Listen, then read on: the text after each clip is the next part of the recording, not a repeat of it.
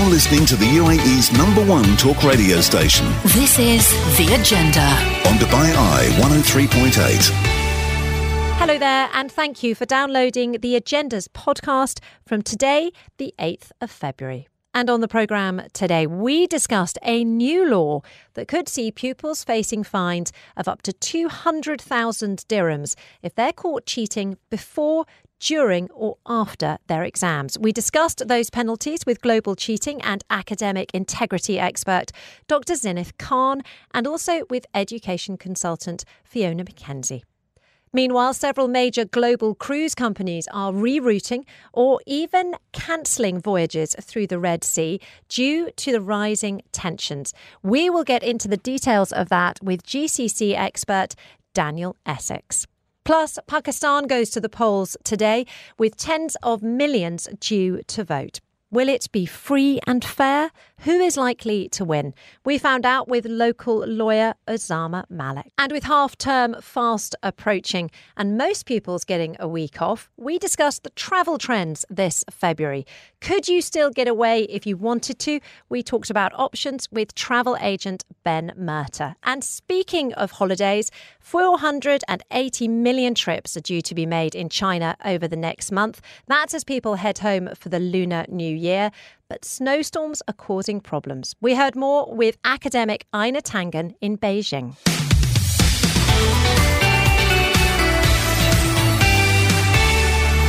Hello, welcome back to The Agenda. Now, if you cheat in your exams in the United Arab Emirates, you could now face some pretty hefty fines of 200,000 dirhams.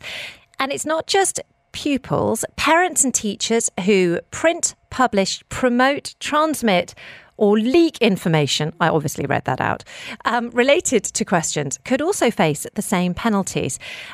Also impersonating student, that's illegal, which you would expect it to be, but obviously it now faces these serious penalties, as is modifying answers or changing the grades that students have been awarded. Now, it's not just the fine situation, because if you're convicted, the perpetrator may also be ordered to do community service for up to 6 months. And that can be as an added penalty or in the place of the fine. Now, no one likes cheating, it spoils the sort of whole, breaks the trust, ruins the whole system, breaks the system. But these feel like really hefty punishments. And so we wanted to find out whether they were globally, typical globally, and why they might have been introduced. So let's discuss them. I'm very lucky to be joined in the studio by a cheating expert. That sounds wrong, but we know what we mean. Zinith Khan. She's a board member at the European Network for Academic Integrity and also a champion in AI ethics and academic integrity. It's a great pleasure to have you join us, Zinith. How are you? Thank you. It's really great to be back, Georgia. Yeah, lovely. You've been on the Business Breakfast before. We're just saying the last time you were on the agenda was more than 10 years ago. So yes. It's good to hear. On similar topics. Similar topics, I can imagine. Exactly. Okay, so let's start with these fines. Do you welcome them as, an academic, as an expert in academic integrity? Is this something that you'd like, that you're pleased to see, that you'd like to see more of? I think we need to understand the context of why such a law would be passed. And I think it's more preemptive and proactive an effort from the UAE governance. And I think that's what is really appreciated and welcomed because it sends a very strong positive message that we value quality of education, because without upholding integrity, we cannot ensure accessibility and inclusiveness in education.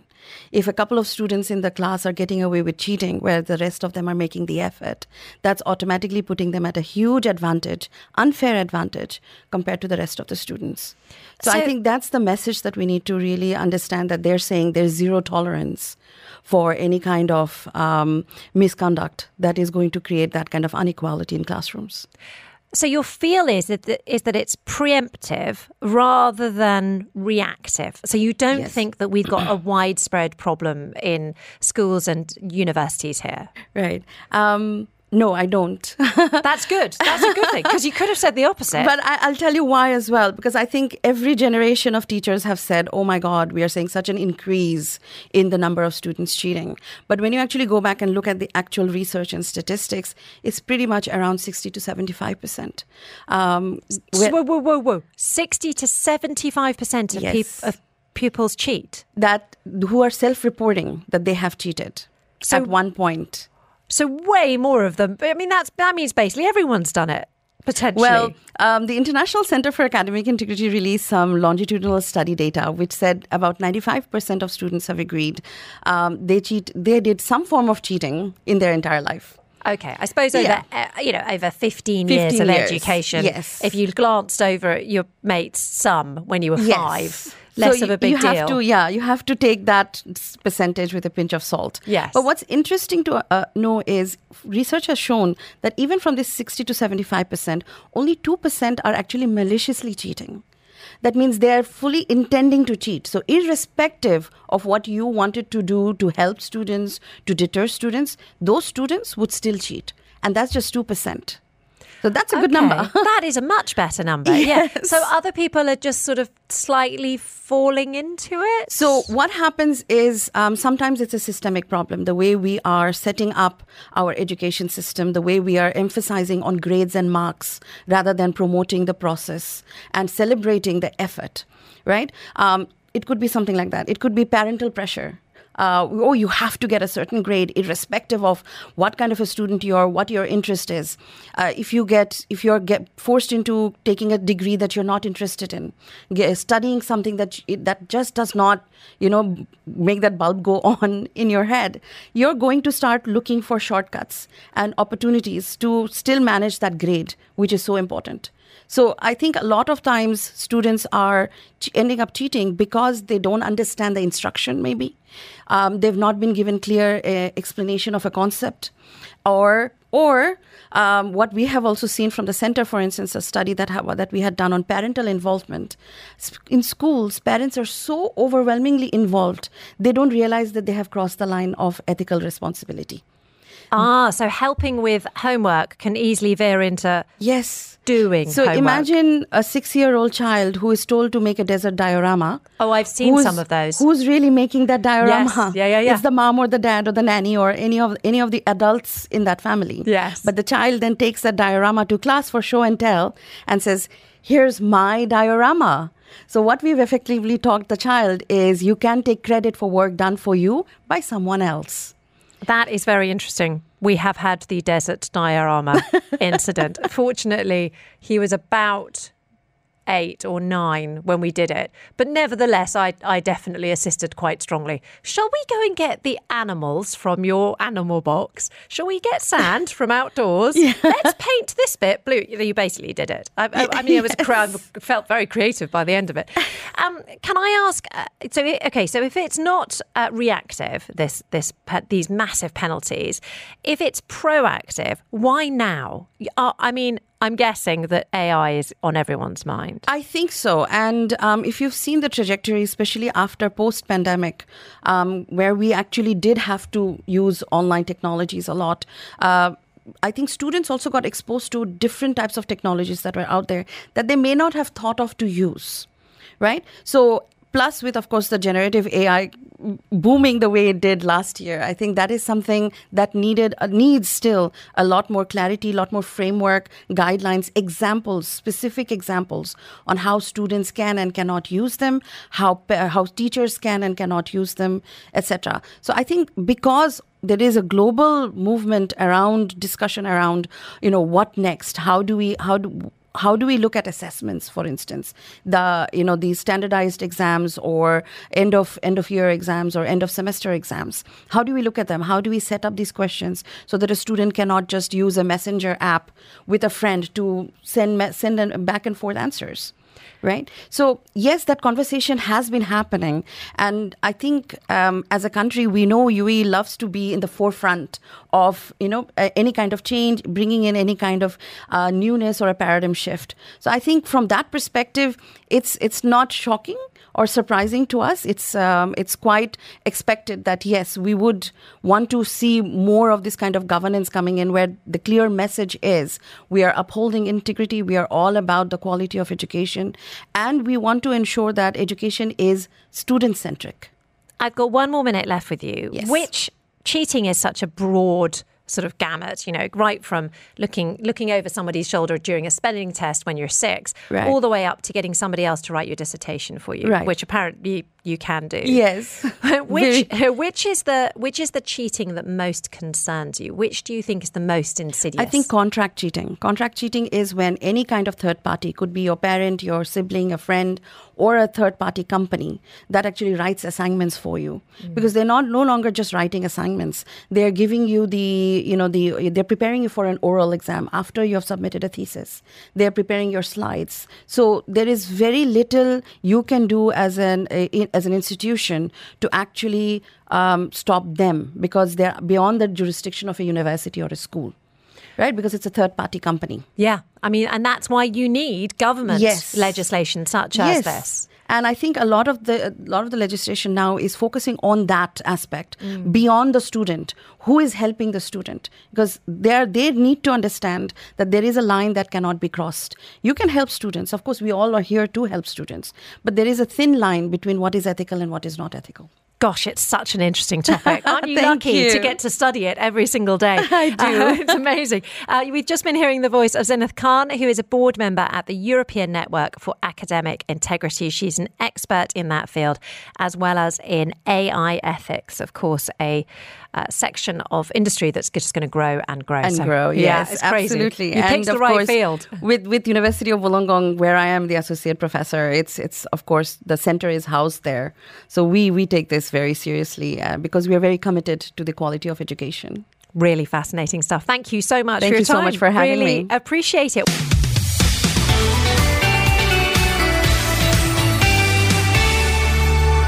Hello, welcome back to the show. And we are discussing today a new law that could see pupils facing fines of up to 200,000 dirhams. That is if they are caught cheating before, during, or indeed after exams. And it's not just the students, parents and teachers are covered as well. Plus, it's not just a fine. If you get convicted, you might also have to do community service for up to 6 months. That's either as well as the fine or potentially instead of.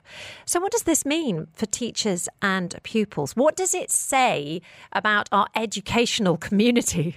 Let's find out. I'm joined in the studio by consultant Fiona McKenzie, who is Global Head for Carfax Education. Fiona, really lovely to have you here. Thank you very much for coming in. Thank you very much for having me. Well, tell me about how big a problem this is in the industry from your perspective. You work across all sorts of different schools, pupils, branches, different countries. So you've got a great sort of overview of these things. What does it look like?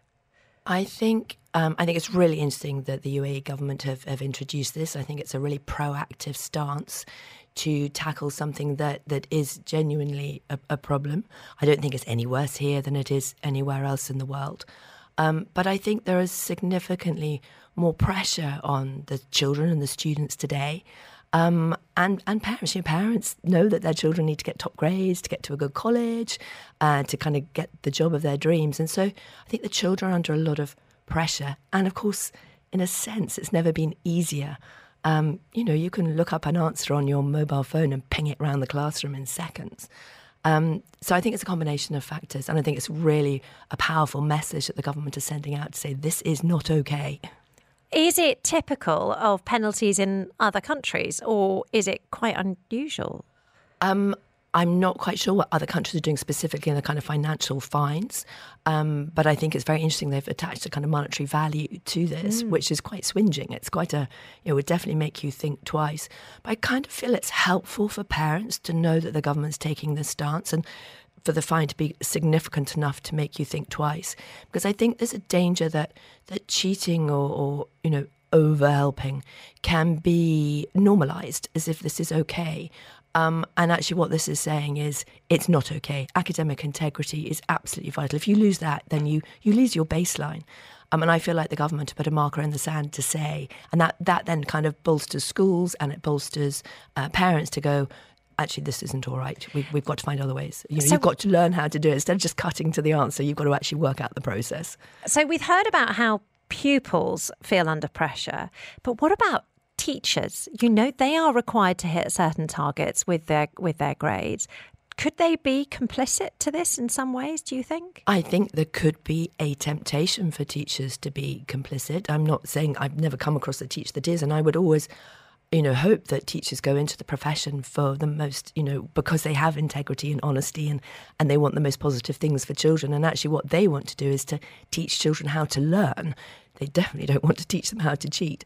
But I think, with this pressure on grades, because people are so focused now on the results rather than the process, I could see why teachers would feel under pressure to do this.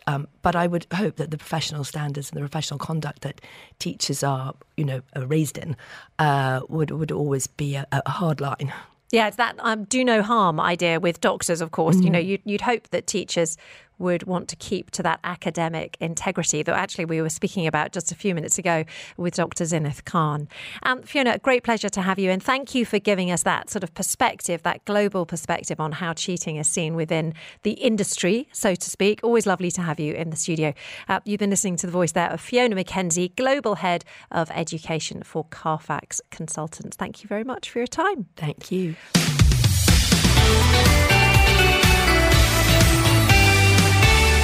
Hello there, welcome back to The Agenda, and we are discussing the current crisis in the Red Sea on the programme this morning. Now, if you were listening this time yesterday, you might be thinking, hang on a second, didn't she do that yesterday? I did do it yesterday, but yesterday we were talking about domestic shipments and the fact that if you're sending your stuff home this summer, you need to book now, but you are going to be facing, really quite extraordinary costs. It's costing 4 times more than it normally does.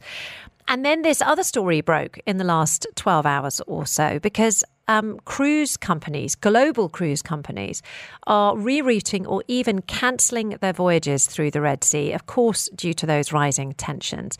And as a consequence, we want to look at what it means for holidaymakers, but also on a serious level, the Middle East tourist economy, because you've got Royal Caribbean, MSC Cruises and Carnival Corporation are among the big, those are big companies, altering their itineraries to avoid the area. So, for example, you've got your Swiss-Italian operator, MCS Cruise. They cancelled a 21-night voyage of the MSC Opera that was going from Dubai to Genoa in Italy. Then there was another one of the Virtuosa. That was going to be a 23-night journey from Dubai to Southampton in the UK. And both of those were cancelled as a consequence. To find out more, I'm joined on the line now by Daniel Essex. He is an executive and expert in the GCC cruise industry. He's a management consultant and he is head of Crystal Cruises GCC, joining me now on Microsoft Teams. Thank you for your time, Daniel. Tell me, have you heard about a lot of cancellations then? We certainly have, and it's a really unfortunate situation, as I'm sure everybody can appreciate. But the cruise lines have got to put the safety of their passengers first. And therefore, any cruise ship that is really expecting to pass through the Red Sea, up through the Suez Canal, in the coming weeks, the cruise lines have got to make that sensible decision. And in doing so, yes, they're having to cancel and reroute the ships. So it's actually, you've got a number of issues there. You've got 3 ships that you mentioned with MSC. And MSC are giving people the options as to whether or not they stay on the ship and sail around Africa. But most of the people are not able to do that because of the duration of the cruises. The big question for all of these cruise lines is, are we in a position that we need to compensate people because we're making changes? Or is this more of a force majeure, and therefore we've got the safety of the passenger at heart? Gosh, most of them tricky. It's very tricky because the legality of it is they don't have to give any compensation. And, you mentioned MSC, but you also mentioned Carnival Corporation. Carnival Corp have got 12 ships that they're looking to reroute instead of putting it through the Suez Canal. There are other options that are being taken, and some of them are actually opting to sail their ships through without guests. So sailing the ship through without guests means that a cruise has been cancelled, whether it be the cruise that we're starting in Dubai or just sailing through the Red Sea. Those cruises are being cancelled, and that has a financial impact on the cruise lines themselves. It must be a logistical nightmare because of course, if you don't sail home with or without passengers, then you're not there to pick up the next lot for the next holiday, are you? So your ship's in the wrong place. Well, the point here is that the cruise lines are all attempting to get the ships to that next point, the end point. OK, so if you talk about the ships going through the Suez Canal, what they're doing is they're going from Asia into Europe. And those ships that are ending up in Europe are going to end up, you mentioned Virtuoso in Southampton. Now, the ship sails around Africa. It can go through the Atlantic and it's into Southampton quite easily. The ships that may have been ending in Eastern Mediterranean, like Athens or Istanbul, it's a little bit more difficult. And certainly the cruise lines are doing everything possible to see that their very first voyages in Europe start where they were due to start. That means doing journeys around Africa and not stopping, or putting the ships empty through the Suez Canal. How popular is this region for cruising at this time of the year? I mean, how big an impact is this going to have on the tourism industry here? It's very popular, but the popularity at the moment is majority within the Gulf, not within the Red Sea. Okay. Okay. Because it's still quite cold in the Red Sea, isn't it? It's still quite cold in the Red Sea. I mean, Dubai hasn't exactly seen the best of weather in the last few days. It's still better. It's still better than England. I'm telling you, I was in England in January, freezing. Well, who would want to do that? But yeah, it is peak season here, isn't it, at the moment? It's peak season. You've still got ships sailing out of Dubai that are sailing around the Gulf. Those sailings are not being impacted. What's being impacted is what they're doing after that. The repositioning from the Gulf, which is the winter season destination, and then going up through the Suez traditionally to get to Europe.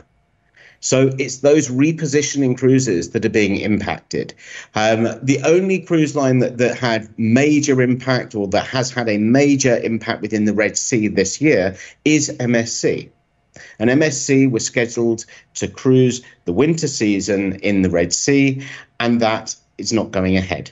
I'm not surprised. I wouldn't get on that boat, that's for sure. I mean, the concern is that this crisis, looking into the future, might potentially put people off booking because, you know how sort of temperamental holidaymakers can be. You know, the last thing you want to hear is of any issues in the sort of maritime world. And if you do, you might prefer to stay on dry land.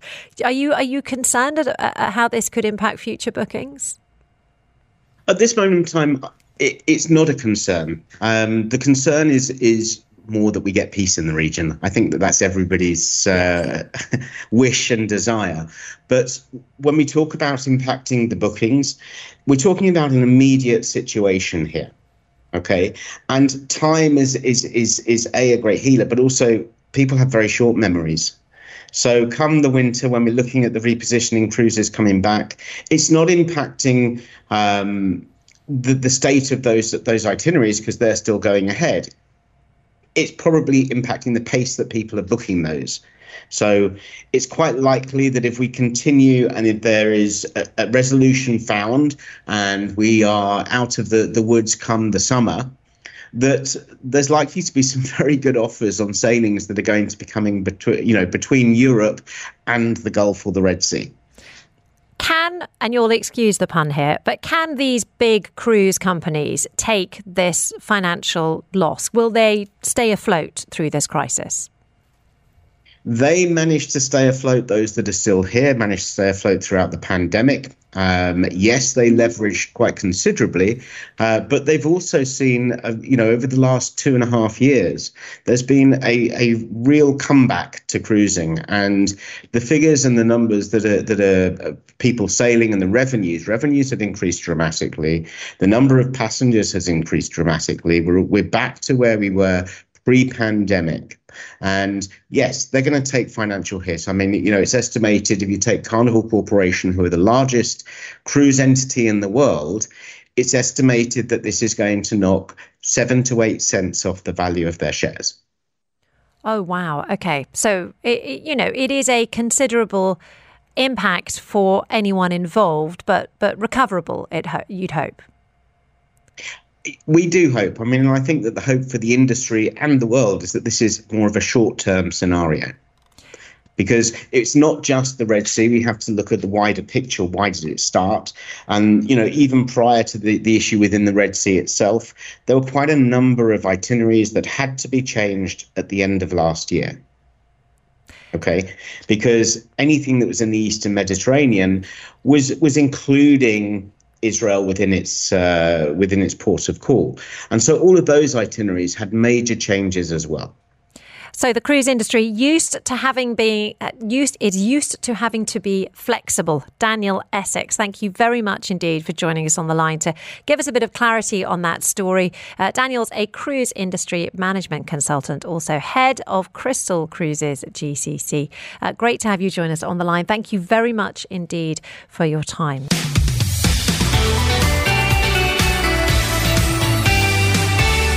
Welcome back to The Agenda, taking a look now at a very important international story that will be relevant to many people living here, because tens of millions of citizens in Pakistan are due to go to the polls today in what is a deeply polarised general election. Now, the main contestants are expected to be between candidates who are backed by the former Prime Minister Imran Khan. He's currently in jail. They won last time. And then there's obviously the Pakistan Muslim League. That's the party of the three-time Premier Nawaz Sharif. He is currently considered the front runner. But we also have Bilawal Bhutto Zardari, who is the 35-year-old son of the former Premier Benazir Bhutto. He's also run a very aggressive campaign. Now, unfortunately, violence has marred the election process so far. There's been many militant attacks, and actually 24 people were killed in the last 24 hours alone. Joining me now to discuss the situation on the ground, whether or not there's queues outside the voting areas, is Osama Malik. He's a lawyer based in Islamabad, and he also serves as Global Alumni Ambassador for both the University of London and Birkbeck College. Osama, lovely to have you join us on the line. Now, you're based really near the Parliament there. What is the atmosphere like today? Hello, Georgia. Thank you for having me.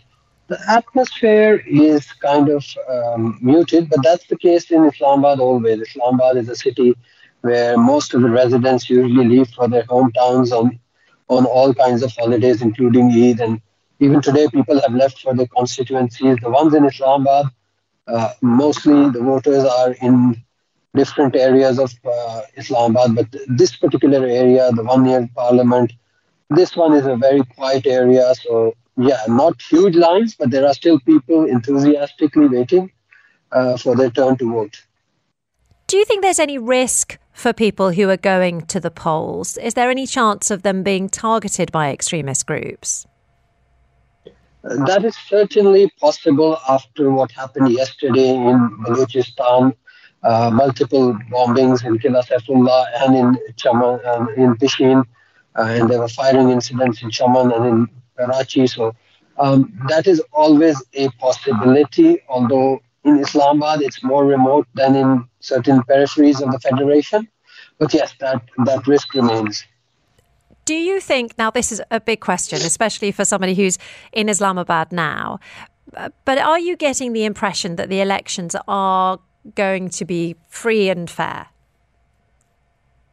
Well, elections in this country are never completely free and fair. Last time around, there were issues with Imran Khan getting elected, and everyone was claiming that he was supported by the military, something that the military later admitted.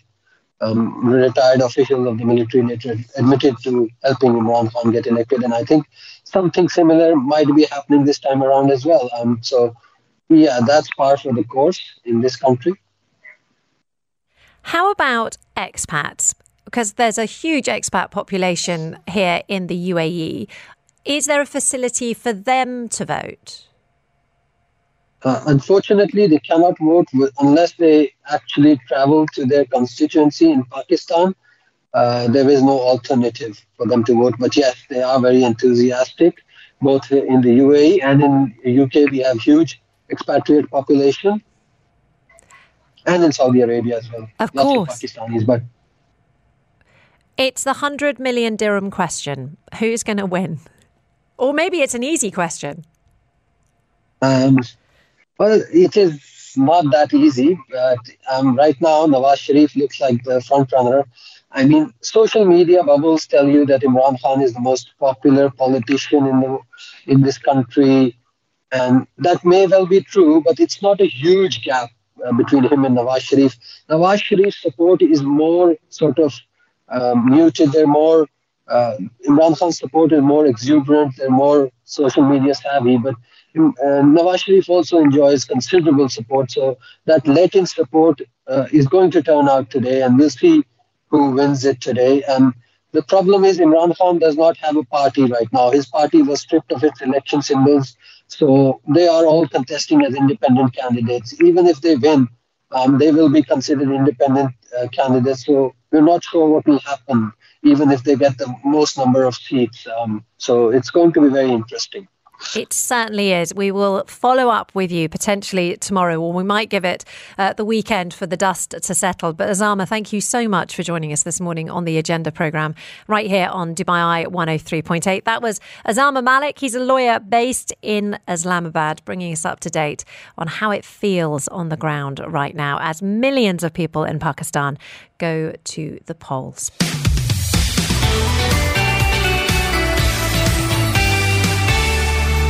Welcome back to the show. The roads are quieter.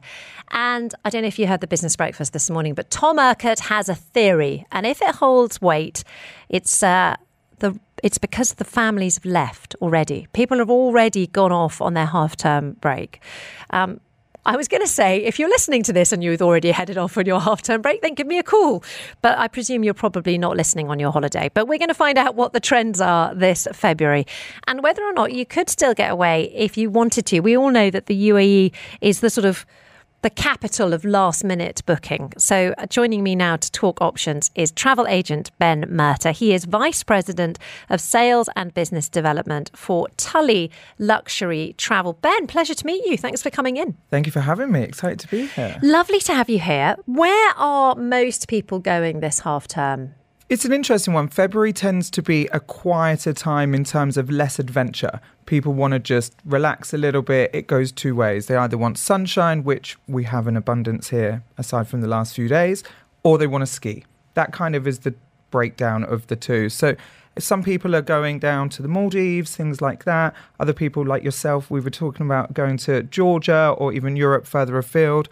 We've got some people going to Japan to ski. It's a real mixture. I hear Japan is very popular at the moment because for once their economy or their currency is quite weak. Yeah, and I think it's a combination. The currency is quite weak, as we were discussing previously as well. Europe is very expensive. So actually it makes places like Japan that have always kind of seemed maybe out of reach or very kind of for the upper echelons to actually a bit more approachable for everyone.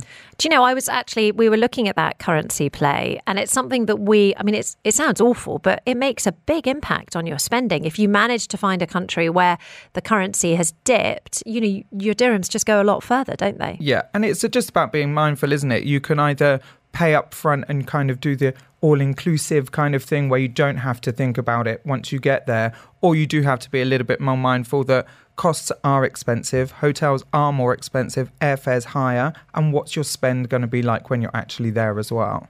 If you have not planned anything for your half-term holiday, if it's slightly crept up on you, are there still deals to be had, or is everything just a bit expensive now? There's definitely availability. I think that the definition of deal depends on the client and what they're looking for.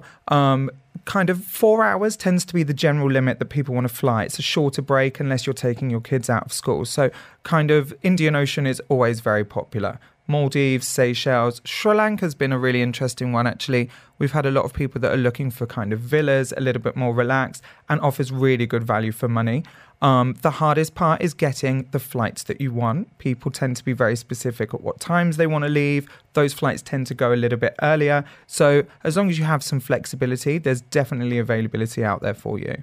Where would you recommend, as a travel expert one of the great things about working in travel is you get to do all the trips, don't you? We do. So We're jealous. blessed. We're very, very blessed. I adore the Maldives. I think especially now, people have come out of kind of the winter holidays. Kids have been back at school. Everyone's back at work. You want to escape and you want easy. For us, what is easier? Less than a 4-hour flight. Depending on what island you go to, you could be there within 6-7 hours of leaving your house. It's perfection. It's busy, so then you've got the Seychelles, which is a great option. There's also some great hotels within the UAE or closer to home like Oman and Bahrain. People might overlook them because it's so similar to here, but it's still a vacation. You still get to go. You don't have to worry about things you'd worry about at home, and you get some great value as well with a 1 or 2 hour flight time. Yeah, that's very appealing, actually, especially if you've got the younger children and you don't want to fly far. Is there a way of doing the Maldives on a budget, though? Because I think it always works out. When I've looked, it always seems quite pricey. Maybe I'm looking at the wrong hotels. I mean, it's a variation. There's a huge number of properties in the Maldives where they are. Their proximity to Malé, the airport as well, has a big impact. If you're a family of 4 and you're looking at hotels that you need a seaplane to go to, that can sometimes add a couple of $1,000s, if not more.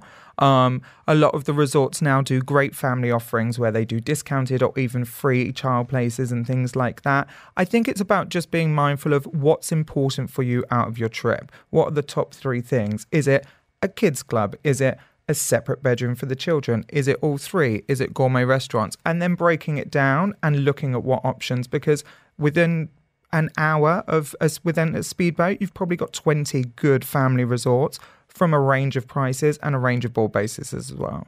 So it's just getting out there and doing your research. Ben, a pleasure to have you join us in the studio. Thank you so much. Really good stuff. And of course, lots of people, I hope you've given you ideas of places that you can go for your half-term break, if indeed you're taking a few days off. You've been listening to the voice of Ben Murtagh. He is Vice President of Sales and Business Development for Tully Luxury Travel. Thank you for your time. Thank you so much for having me. Yeah, good to have you here.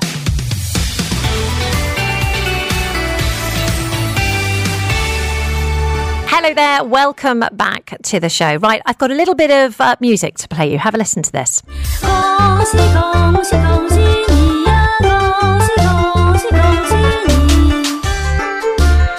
So that song is called Gong Si, and it is a song that is very commonly sung in China to mark the Lunar New Year. And I'm playing it today because the largest annual human migration is well underway over in China. Millions of people are making their journey back to their hometowns. This weekend, it is Chinese New Year. Now, traditionally, the lunar holiday is the one where pretty much everyone takes a break. In some situations, it's the only break they take all year. But sadly, they've seen unseasonable snowstorms. There's also been freezing rain, and they have disrupted transportation in large parts of the country, leading to hundreds of flights and train services being cancelled and delayed. Some motorists were even stranded on frozen highways for days. A little earlier, I spoke to Einar Tangen. He's a senior fellow at the Tahe Institute and the founder of Asia Narratives. And he explained that there is just a staggering number of people who are on the move. We're talking monumental figures, 9 billion trips in 40 days, 80% by the road, 4.7 billion in 2023. So that's roughly double the amount last year. 480 million people are going to travel by train, 80 million by plane. 80 million represents 1/5 of the total air traffic of the United States in a year.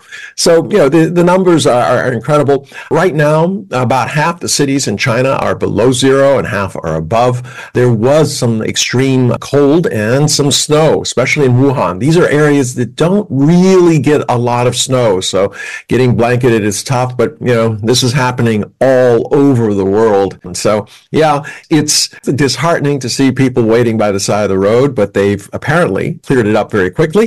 They even used the PLA, People's Liberation Army, to go and unbury roads and help people and this type of thing. So it's temporary. So hopefully everyone will get to where they need to go by the time they need to be there. Yeah, did it cause delays on to airports and things like that, this unexpected dump of snow? Oh, absolutely. But it's not just that. I mean, as I was telling you, the numbers are staggering, literally double the number of people are migrating this year as opposed to last year. Obviously, last year was all about COVID and things like this.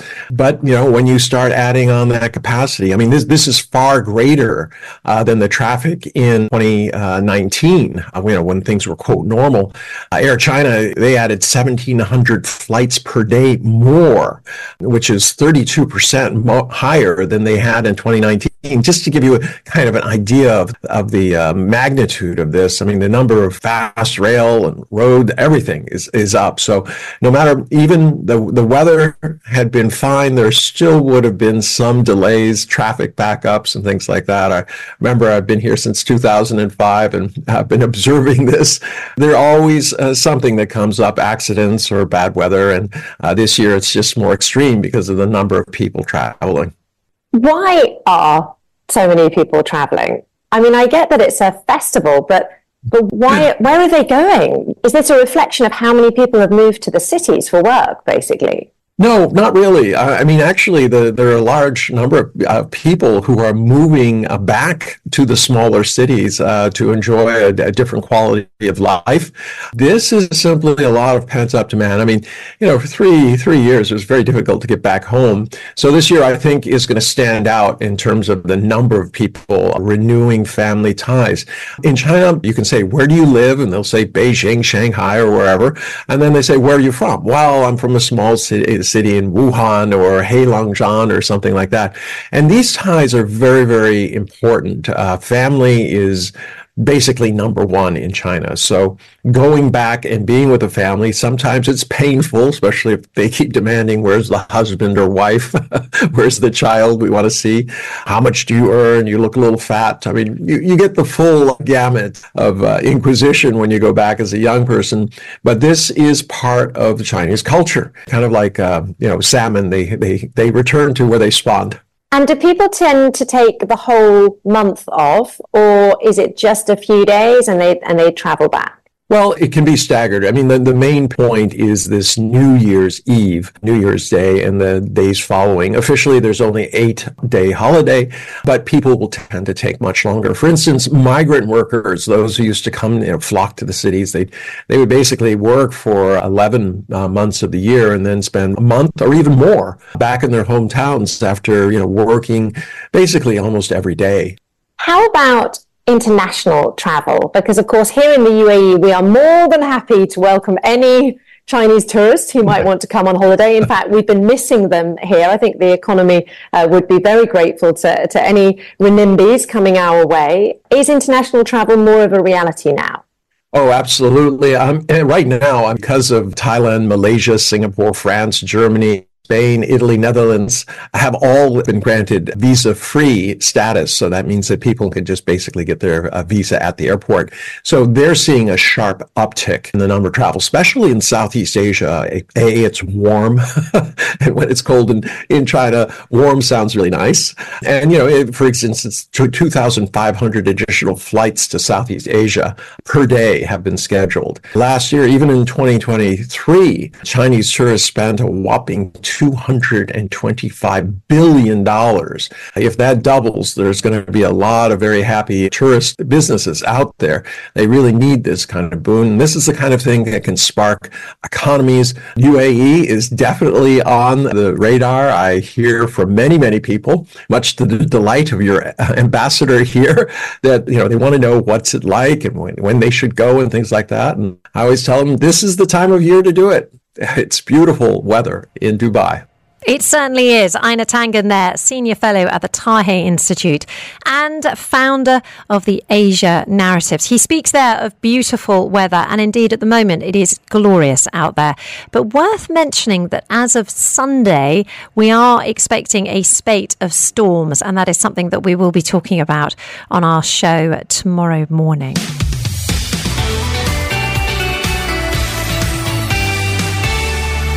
The Agenda is live Monday to Friday from 10 a.m. till 1 p.m.